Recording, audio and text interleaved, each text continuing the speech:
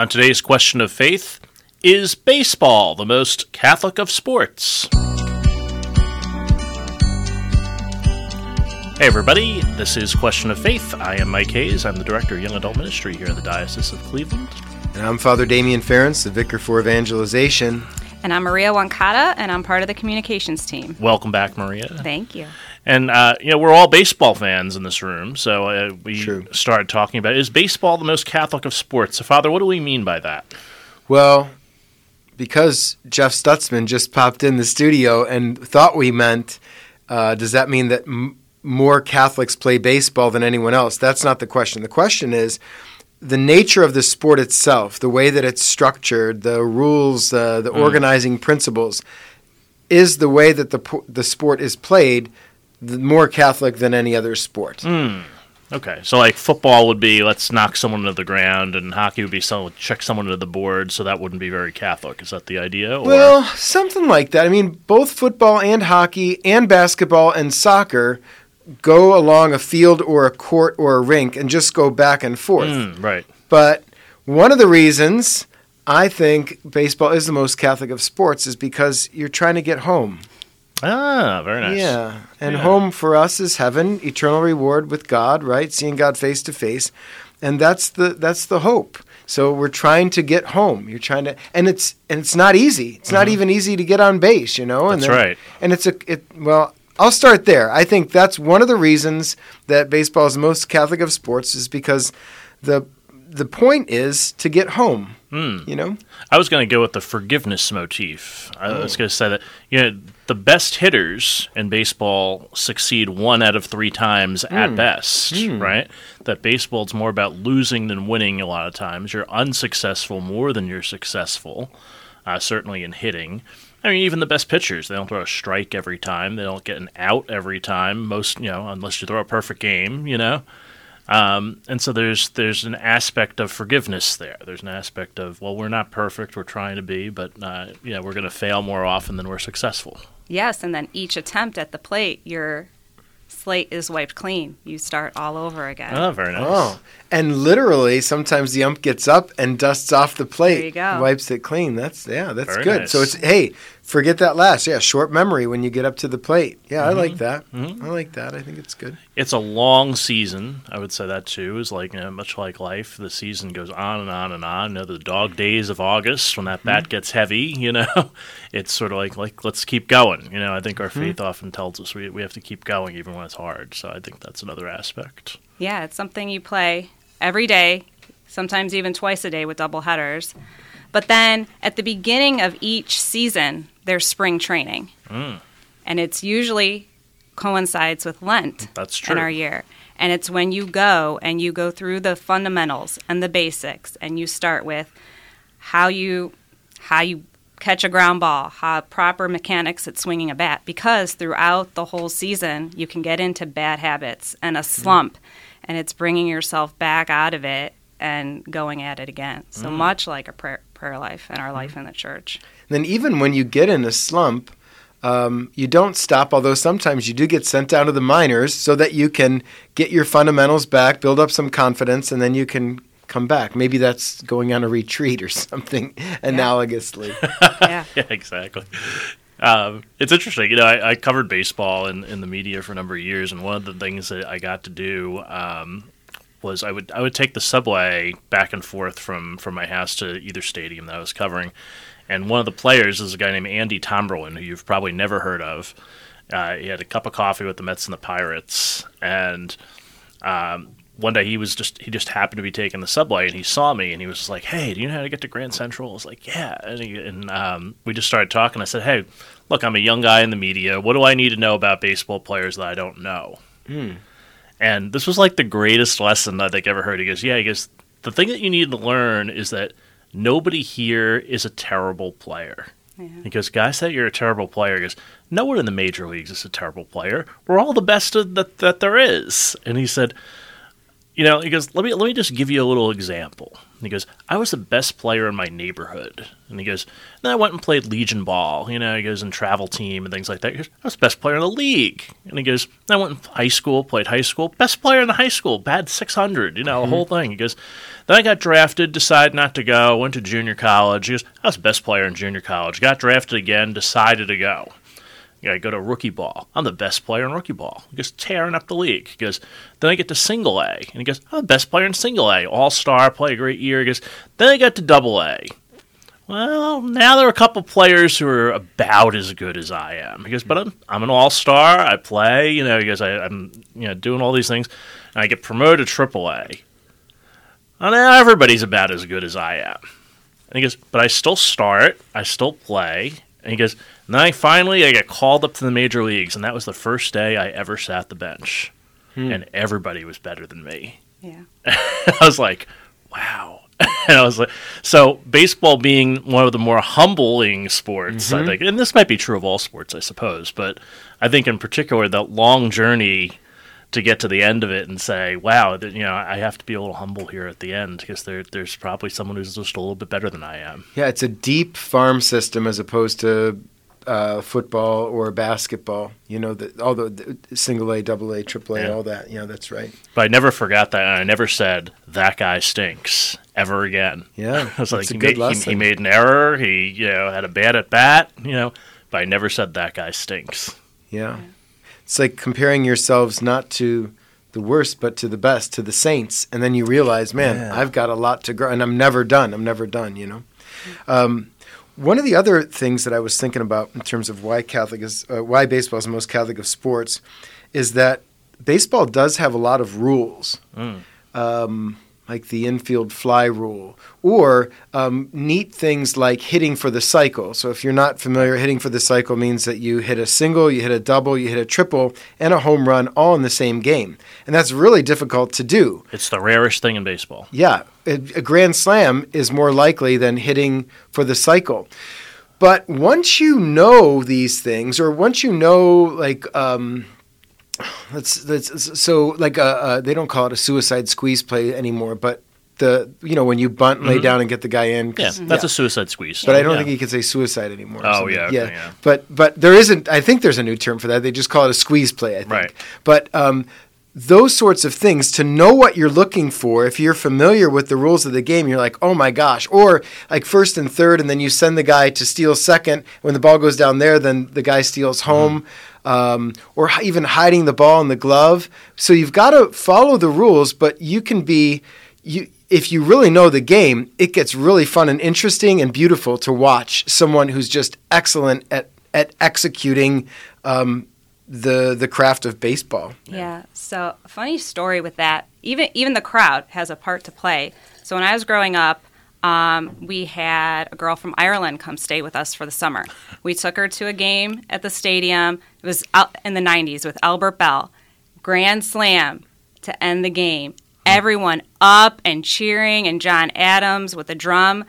But one of her favorite parts was the seventh inning stretch, take me out to the ball game, but also the wave. How the fans go around and the wave, like just how the crowd interacts with it. And a lot of people are like that at church. When do I sit, stand, kneel, all of that. So similarities there, and just being a part of the community and how everyone together affects the game and even the players out on the field. Yeah, that seventh inning stretch could be analogous to the sign of peace. Yeah, right. Yeah. You're getting like 3/4 of the way through the game. Here's a trivia question for you. Go. How did the seventh inning stretch originate? I don't know. Oh, very good. Manhattan College, which is a Catholic university, Christian Brothers. Okay. Brother Jasper got up in the middle of the seventh inning of a baseball game when the fans were getting a little unruly because it was a really hot day and people were getting cranky out. And he said, all right, come on, everybody stand up, and now we're going to sing. And they sang Take Me Out to the Ball Game. And then they all sat down. They said, hey, we should do that every time. And so the Manhattan College is known as the Jaspers because it was Brother Jasper who started the seventh inning stretch, so they named their teams after him. It's very cool. Yeah. You get all that in Mike's School of Useless Knowledge. No, it's great. I've got one more reason I think baseball is the most Catholic of sports, and this is the attention to what is natural. And what I mean is, in Major League Baseball in particular, they don't use aluminum bats. Right. They still use wooden bats. And even when the balls are made at the beginning of the year, there's a certain recipe. And like this year, they're saying the balls are a little more dead than last year. So those sorts of things. Or that pitchers can throw all kinds of junk, like different curveball, slider, knuckleball.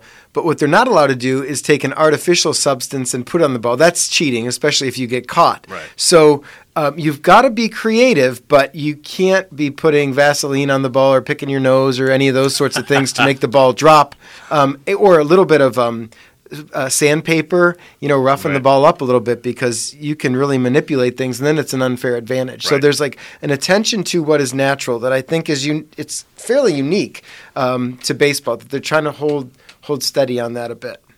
That natural, there's always the argument of trying to speed the game up versus letting it flow and just the natural rhythm of the game. Like, don't try to rush it. Not respect, but allow it to be what it is. Yeah, good things take time. Yeah. And if someone needs a little more time to get in the batter's box, I know like Mike Hargrove back in the day was the human rain delay. Yeah. Right. But the same is true with prayer. Like people need a little bit more time to wind up, or to keep checking first. No, I want to make sure that I'm holding him on the base here. So. It's also about what's not happening, I think, a lot of the times, too. Maria, you sort of alluded to this earlier, is that, I tell people, I said, there's not a lot of action in baseball to talk about necessarily. Here's the wind-up and the pitch, strike one, catcher throws the ball back to the pitcher. That's all the play-by-play. Like, when I was doing play-by-play, baseball's actually one of the harder sports to do, like, on the radio, because you got to fill that time a little bit, where basketball, it's like, down the court they go. Now, now they're back down the other end of the court. If you're not fast enough, you could really mess up. But baseball is more nice and easy. Yeah. And so I tell people, you have to look at what's not happening in baseball necessarily. There are things that are happening all around us that you're not really paying attention to. But if you're only focused on the ball, you miss all that. Where's the second baseman playing? How are the outfielders situated? Yeah. Is the catcher looking over at the manager to find out what pitch he wants to do, or does the catcher do that on his own? Is all these things that could really make a big difference. Yeah, and I played softball, baseball my whole life, and it's learning like that chatter on the field, what to do in that dead space in between games, but then even the nonverbal cues that we give each other on the field. Like I know, like I played second base, so I know first baseman goes in for the bunt, I cover first base then. So like just learning each other and the team and the natural flow of it and what happens in all the little breaks in between. Yeah. I remember playing in high school, and what we did often at practice was what Maria just said, situational baseball. So coach would say, okay, you got a guy on second, ball goes up to right field. So you have to think, what am I going to do? Where's my cutoff man? How do we line up? So, and in life too, preparing for situations, having some foresight. As Maria was talking too, I thought of signs and gestures and how many we have at Mass, signing ourselves, and how it is that a third base coach will give the signs whether you want to bunt, you want to take this one, or lean into it maybe. I don't think people lean into it as much as they once did, especially with the 95 mile an hour. Especially the way these guys do. But in high school we did, And then I was thinking, Mike, as you were just talking, that you're right, there's not a lot to say. But so someone like Mike Hamilton, who calls the Guardians games, he usually fills that in with stories about someone's life, so some bios, or a little bit more about the game. Yeah. So it's about that particular play, but then you're getting a broader view of the game in general, which is really cool. Or even talking about the city that you're in, if you're on the road, went to a nice place the other night, and all these places that you like to visit when you show up at a different city. Yeah. I think baseball too is like one of these places that one of these sports where you try to go to all the stadiums. I don't hear too many people saying, "Hey, I'm going to go to all the hockey arenas." I'm going to go to all the soccer stadiums or anything like that. But you hear people say, I'm going to do a little pilgrimage to like all the baseball stadiums. Yeah. That goes in, my last point was going to be the tradition of it. So there's a long tradition in baseball. And like you said, visiting other ballparks, we do this thing where we're visiting other cathedrals, and my kids are big in sports right now, so we're doing a lot of regional travel. So we're always trying to hit a different cathedral of every city that we're in and seeing the history and what goes in and the makeup of it. And I think in baseball, just the history of the teams and is the same way. Okay, I got another one that just came to me. I think in analogies, So if a baseball game or going to a baseball game or playing a baseball game would be analogous to Mass, then playing catch, having a catch, or running bases or going to the batting cage would be like the devotionals or the daily prayer life. So you're still practicing the game, although you're not in the game per se, but you're preparing for it or coming out of it. And even thinking of something like Field of Dreams, having a catch with your dad or with a friend. I love to play catch with my nephew and my brother, and just to talk and throw the ball around. It's so fun. Yep. So fun. Do you have a favorite baseball movie? There's a bunch of them. I mean, Yeah. Field of Dreams is up there for me. What's the one with Madonna and Rosie O'Donnell? League of Their Own. League of Their Own's really love good. That one too. I have to love Major League. I know the language is rough, but that's about Cleveland, I love Major League. That's Maria? I have two favorites. For the Love of the Game That's good. Kevin Costner. Good. and Angels in the Outfield. Oh, okay.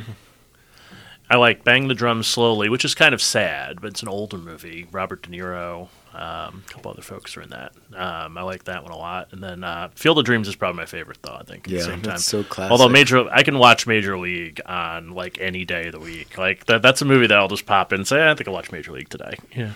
All the subsequent ones aren't as great. Major League 2 and Major League Back to the Minors, if you've seen any of those are kind of... When I lived in Rome, I was the culture capo, so I was in charge of putting on films every Friday night, so Friday night films, and I would do a theme. And one month I did baseball films, and I had not watched A League of Their Own in forever, and that's a classic. It's a great movie. There's no crying in baseball. You're gonna lose. Yeah. I love that movie. That's great. Yeah, and baseball's probably one of the movies, like, I think in cinema that has, that there are more baseball movies than like any other sport. I would think, right? Not too many football movies. There's always Rudy the argument. and I'd say there's always the argument here of whether we're a baseball town or a football town. yeah, that's true. Yeah. Well, it's interesting when we lost the Browns for 3 years, from 95 to 99. That was when we had Jim Thome and Manny Ramirez and Albert Bell, and we went to the World Series twice. But we also sold out that stadium over 400 games in a row. Part of that, I think, was because we didn't have the Browns. The other part was because we were just a great team and made the World Series twice. Winning solves everything. Yeah, it does. As they say. But our last championship was in basketball. It was. Yeah, it's true. Although we were so close that year. It was the same year. I know. And we came back from 3-1, and then the Cubs came back 3-1 against us. So. Yep. Have you been to other stadiums besides the one here in Cleveland? I was at Wrigley Field most recently, a couple years ago. That's a great stadium. Oh, yeah. Talk about classic and tradition. Yeah. In the heart of a neighborhood, even. Right, yes, Wrigleyville, yeah. Yeah, I've been to Toronto and Pittsburgh. Nice. I don't think any other. Oh, yeah. And I've been to 20, just so you know. Whoa. Yeah. Oh, wow. 19 of them active, because I'm in Montreal, so... I told you I went to the Mets Stadium. Is it Citibank City with Fields, Father Steve Brack? Yeah, we went and saw the Yankees play the Mets, which was really cool. Oh, that's that was cool. exciting. Is that the Subway Series, or is that the World Series? Or? No, not the World Series. Oh, It was just interleague play. Yeah, cool. Yeah, I've been to one World Series. It was to the '96 World Series, Yankees Braves. And I'm not a Yankee. I'm a Guardians fan here. Since I've moved here, I've changed my loyalties. But I grew up as a Mets fan and a Yankee hater for the most part. I just thought of another thing. What other sport, when you think of it, do you think of a particular food? Like you think of hot dogs. Oh, sure. Yeah. If you go to a baseball game, you get a hot dog, right? Yeah. But you don't think of that for a football game or a basketball game. But there's a hot dog, Hot dog and a beer beats roast beef at the Ritz. That's baseball. It's my game. Did you make that up? No, that's Humphrey Bogart, I believe. Okay. Yeah. Well, that sounds good. Yeah. Anyway, I think we've covered all the baseball that we want to cover today. We've covered all the bases. Yeah, Father Dan Schlegel joke.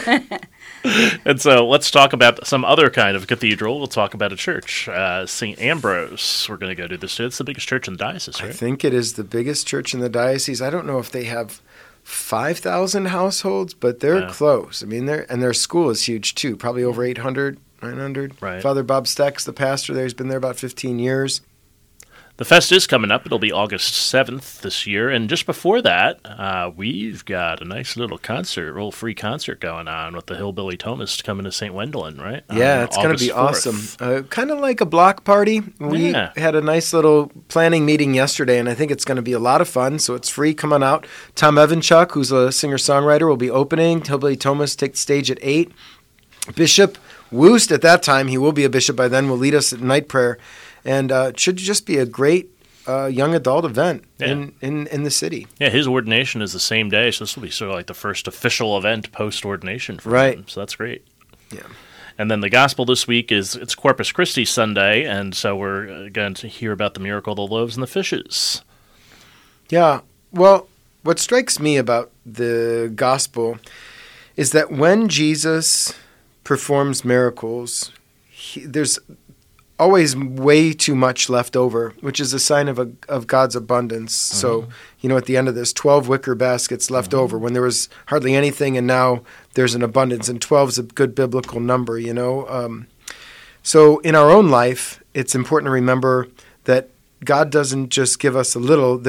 He'll give us everything that he has, which is himself, right? Especially in the Eucharist. And then there's more to give. His love never gets exhausted, and the more that you give love away, the more that you have. So it's always a good one for me. My favorite line in there is they all ate and were satisfied. So not only is there enough left over, but everybody was satisfied with what they had. Yeah. Yeah, I was just looking at that one too. But then there's always something special in the Gospels and the way that Jesus blessed over them and broke them. We always hear of Jesus blessing and breaking the bread in many stories throughout the Gospels. Yeah, and that goes in with our Eucharistic revival. If you look at our logo, gathered, blessed, broken, and shared. Yeah. It's a great Eucharistic theme for Corpus Christi Sunday. We just minted a new video from the Eucharistic Revival, so we'll put that in the show notes for you to see in case you weren't able to join us this weekend. We had a great time here at both the cathedral and down at St. Peter's, where we did some praise and worship at the end of the Eucharistic Revival. So Corpus Christi is this Sunday, the Gospel of Luke with the miracle of the loaves and the fishes, and we'll have all this and more next time here on Question of Faith. Ciao.